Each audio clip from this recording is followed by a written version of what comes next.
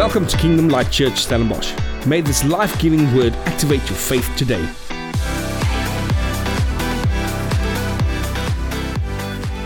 You see, today is Easter Friday. It's not just another day in the calendar. It's not just another holiday. It is the day that the world has changed.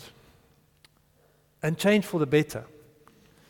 You see, it's a day where two worlds, the kingdom of darkness and the kingdom of light, were connected by one man, the act of one man, by building a bridge for sinners all the way to relationship with the Father. You see, the world of sin, death, judgment were nullified by one selfless act of Jesus, our Creator, our God. And today we celebrate this greatest moment in history, the greatest moment that man will ever know. And some doesn't know yet. I want to read a portion this morning, and we're not going to be long today, but I'm trusting God to deposit something in your hearts today. That we will know the true power of the cross, and that God will cement that in again into our hearts. Let's read a portion of this amazing story. Then Pilate had Jesus flogged with a lead-tipped whip. The soldiers wove a crown of thorns and put it on his head, and they put a purple robe on him. "Hail, King of the Jews," they mocked, as they slapped him across the face.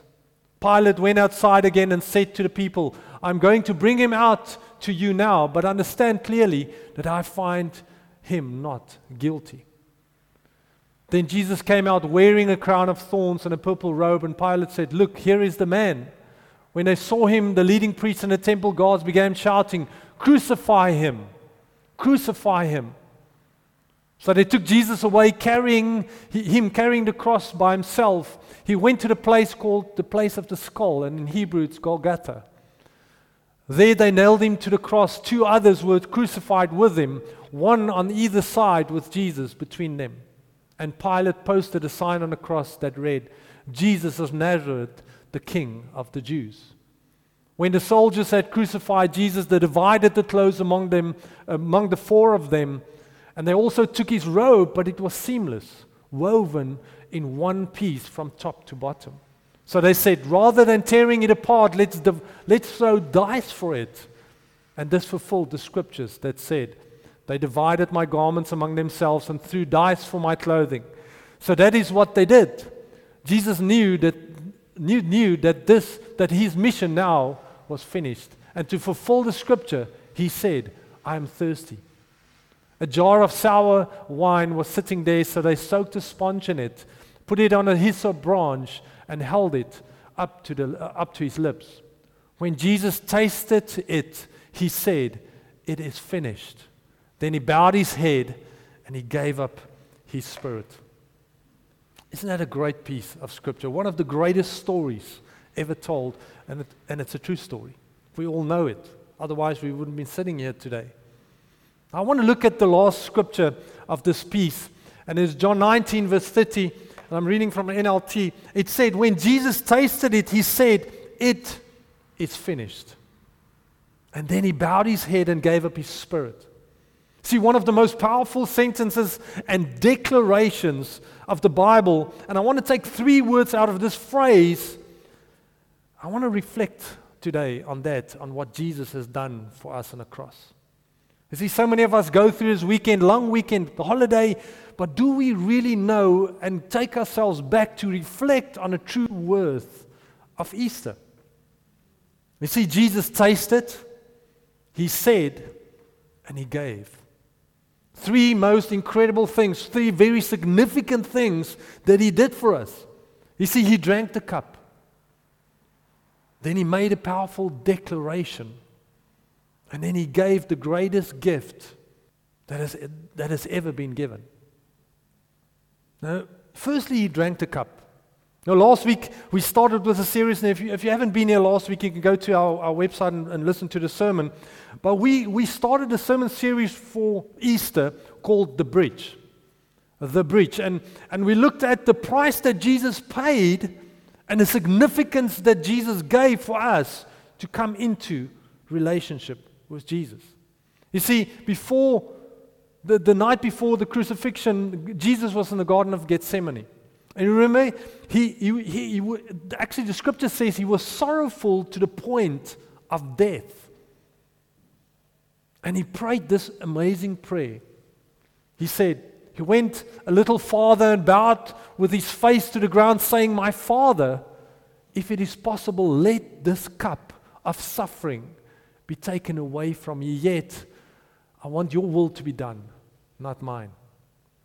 Now, the incredible thing is, Jesus knew that he had to suffer for all humanity, so that we do not have to suffer and that we could be free. But he used the metaphor of drinking from a cup. It was a cup of suffering that he knew he had to drink from.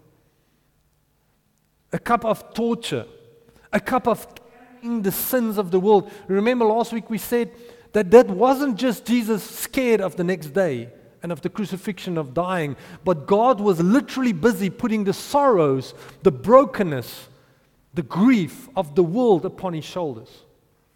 It was literally coming on him at that moment, and that was why he was so grieved in the garden. He fell to his face and he prayed. But when he was praying, and it caught me that he spoke about a cup that he had to drink from. Now, when we look at the cross, and we came to the cross and the story of the cross, there was actually 2 moments where Jesus was offered a cup to drink from. After he prayed the prayer in the Garden of Gethsemane. The first instance is not in John that we just read, but it's in the Gospel of Mark and in the Gospel of Luke. And let's quickly look at it. In Mark, before Jesus got to the cross, before they nailed him to the cross, this happened. Then they offered him wine mixed with myrrh, but he did not take it. Now, how many of you know that? I always thought, why didn't Jesus take this? Maybe because he was holy, maybe. But did you know that the Roman executions was very brutal? We all know it. If you watch The Passion of the Christ, I think we have a degree of the cruelty. But what they did is they actually mixed wine, sour wine. Sour wine was the drink for the officers and the soldiers on the field. But what they did is they mixed it with myrrh. Some translations called it gall. And they didn't know exactly what they put in it, but the better translation of the scriptures and the commentaries that you read, they used myrrh and they mixed it with the wine, and it had an intoxicating effect. It drugged them. And it drugged them for the simple purpose to dull the senses of the person and dull the pain. So why did Jesus not take this? Jesus refused to drink this because he needed his full senses to endure the complete extent of what he was about to pay for us. See, he came and he said, I want everything. I want to make sure that I pay this full price, that I'm not just taking some of it, I'm taking everything. Then the second time Jesus was offered sour wine, not sour wine with myrrh, and it was not mixed with anything, but he was simply given to quench his thirst just before he said, it is finished. See, that was a prophetic sign of what Jesus just prayed the night before. Lord, take this cup from me, but if it's your will, I will take it. And he took that cup right before he blew out his last breath as a prophetic sign that says, it is finished. Jesus endured every inch of suffering for us on the cross, to make sure that there will be that we will be free from sin and judgment forever. You see, Jesus didn't pay the penalty. He overpaid the penalty. It's like if I owed you a debt, say 1,000 rand debt, I owe Kieran a debt, and I come to him and said, Kieran, I just want to pay my debt. Here is 1 million rand. I just want to overpay my debt so that I want to make sure that that debt will ever come back to me or you. You see, Jesus overpaid to such an extent that into eternity, everybody will look at Jesus and say, oh yeah, no debt. Overpaid. It is finished. Then the second word Jesus said, he made a powerful declaration. One of the most powerful declarations that the world has ever heard. One of the most powerful declarations in the Bible. Jesus said, it is finished. It is finished. The word it is finished is an English translation from the Greek, and the Greek word we all know is tetelestai. tetelestai. It was a Greek word that was translated to English, which means it is finished. Now, tetelestai means the following. I think I've got it on there. It says, to bring to an end, to complete, to accomplish. There's no more that I need to do. It is done. But there is more to this verb than just tetelestai. Just to be a verb in itself, there is so much more. In the Greek, they call it a perfect tense. We know past tense, we know present tense, but I've never heard of a perfect tense. In Greek, they actually have that. They call it a perfect tense. See, perfect tense speaks of an action which has been completed in the past, but with results continuing into the present, different than the past or present tense. See, the perfect tense says, this happened, and it still has an effect today. That's perfect tense. When Jesus cried out, it is finished, he meant it was finished in the past, and it is still finished in the present, and it will remain finished in the future. It is done. No matter what you do in your life, no matter the sin you think, no matter the mistakes you make, no matter what you think of yourself, Jesus still finished the price that he paid so that you can be free, so that you can have an identity, so that you can have a relationship with the Father. You don't have to pay anything, you don't have to perform anything. We have no law anymore, but just grace that says, I'm here to empower you with the grace that God has given and Jesus has given on the cross. On the other fact that you see, Jesus didn't say that I am finished. He didn't say I am finished, because if he said I am finished, it would mean that he was so exhausted and so spent that he was done. He couldn't take it anymore. No, he said it is finished.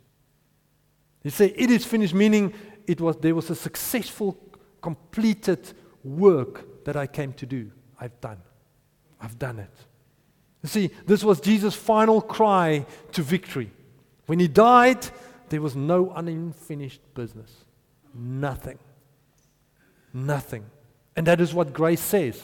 Grace says, I can do nothing more. We can do nothing more to get closer to God. The law said that. The law said you have to do all these things to be saved, to be forgiven, to be this, but the grace said, I'm canceling all those things. Jesus paid the penalty, everything, and he said, now you don't have to do anything but believe and love me and step into salvation. And when you're there, then it means the grace is there for you. It is done. You see, grace says all is done. Just believe and live accordingly. And then the third one is he gave the greatest gift that has ever been given.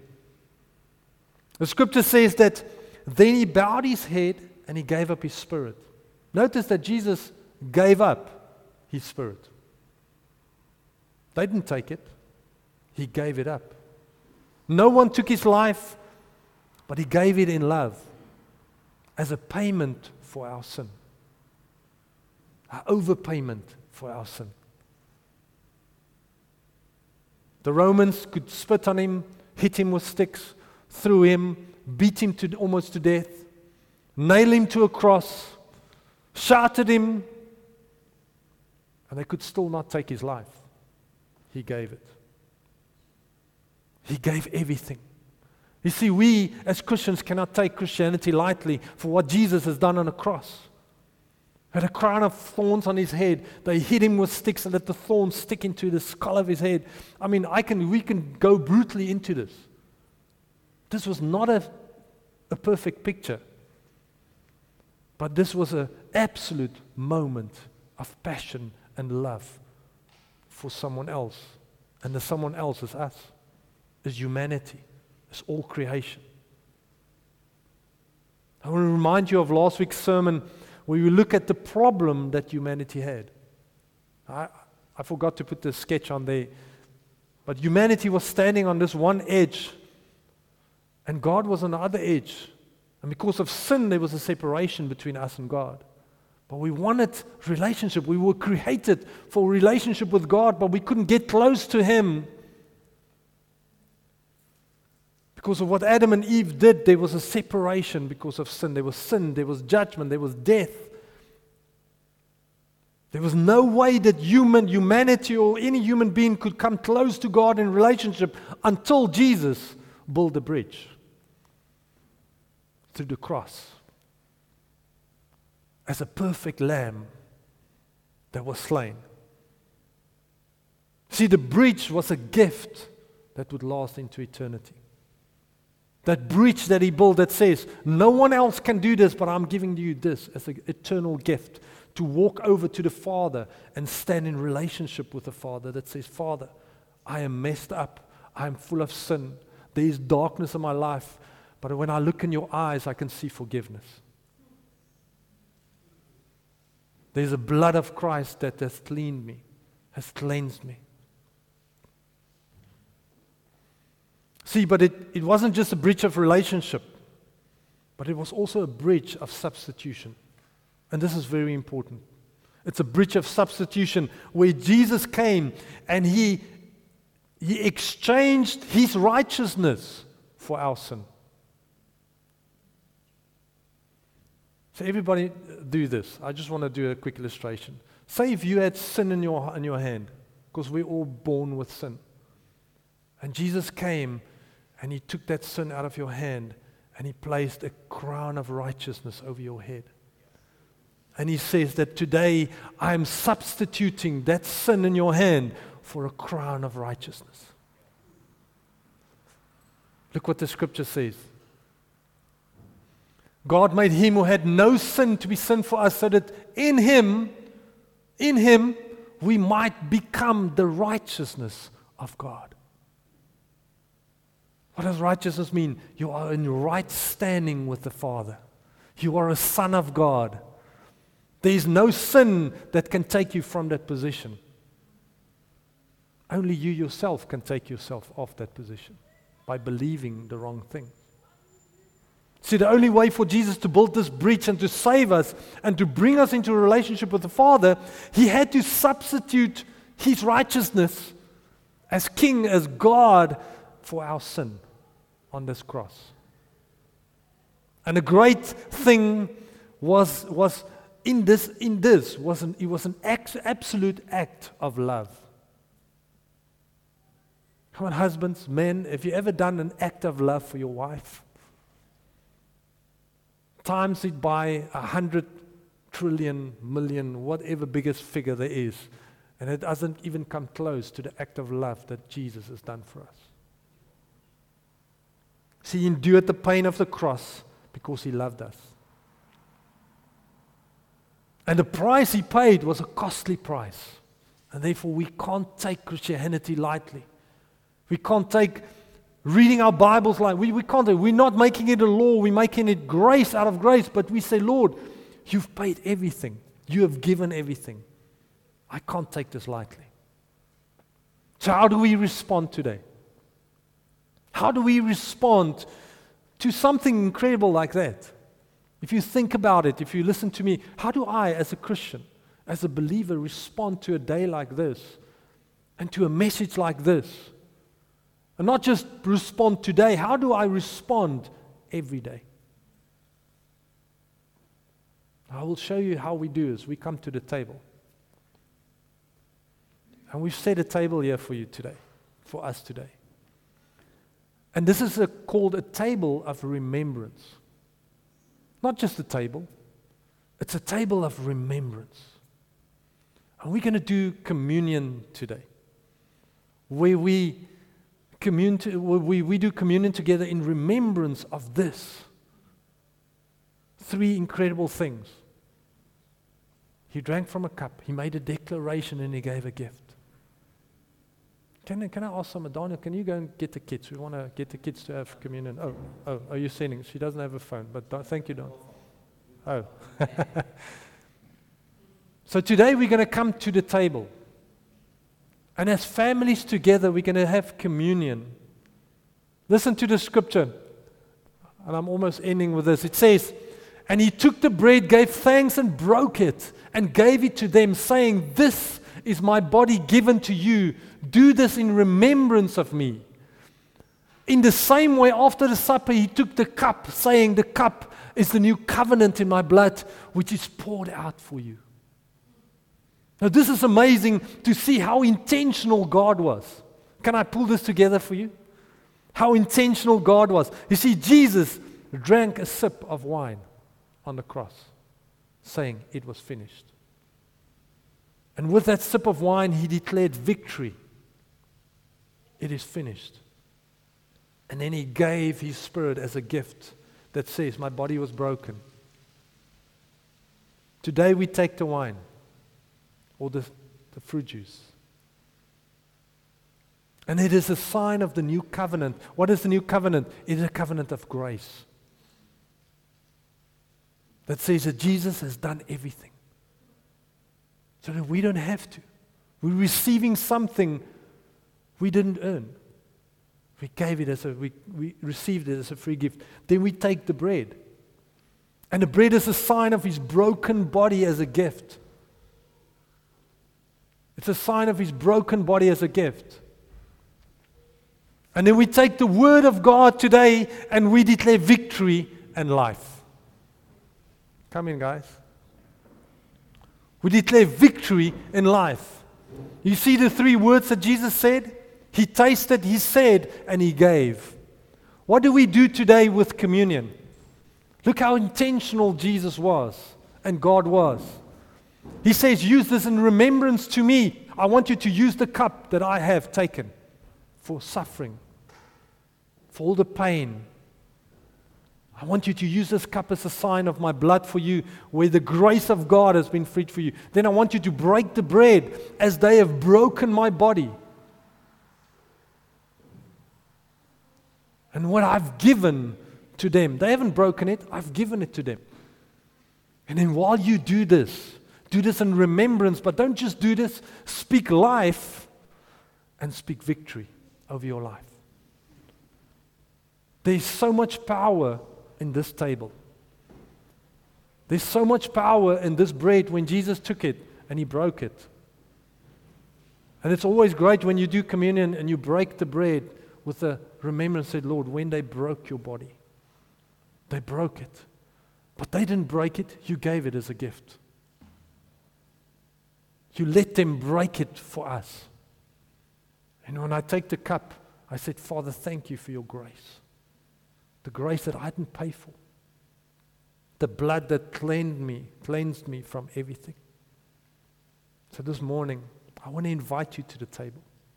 And I want to invite all the families. And if you haven't family here, find someone that you can do. If you see someone sitting alone, invite them into the circle. But can we do communion together this morning with this in mind? That God gave us three incredible things through one scripture. That he drank the cup that we should have drank. He broke his body. They broke his body. He let them break it and gave his life. Nobody took it. And then he declared victory. And that it is finished, tetelestai, is something that will echo into eternity. Amen. Thank you for listening to our weekly sermon. For more detail, visit www.klcstellenbosch.co.za.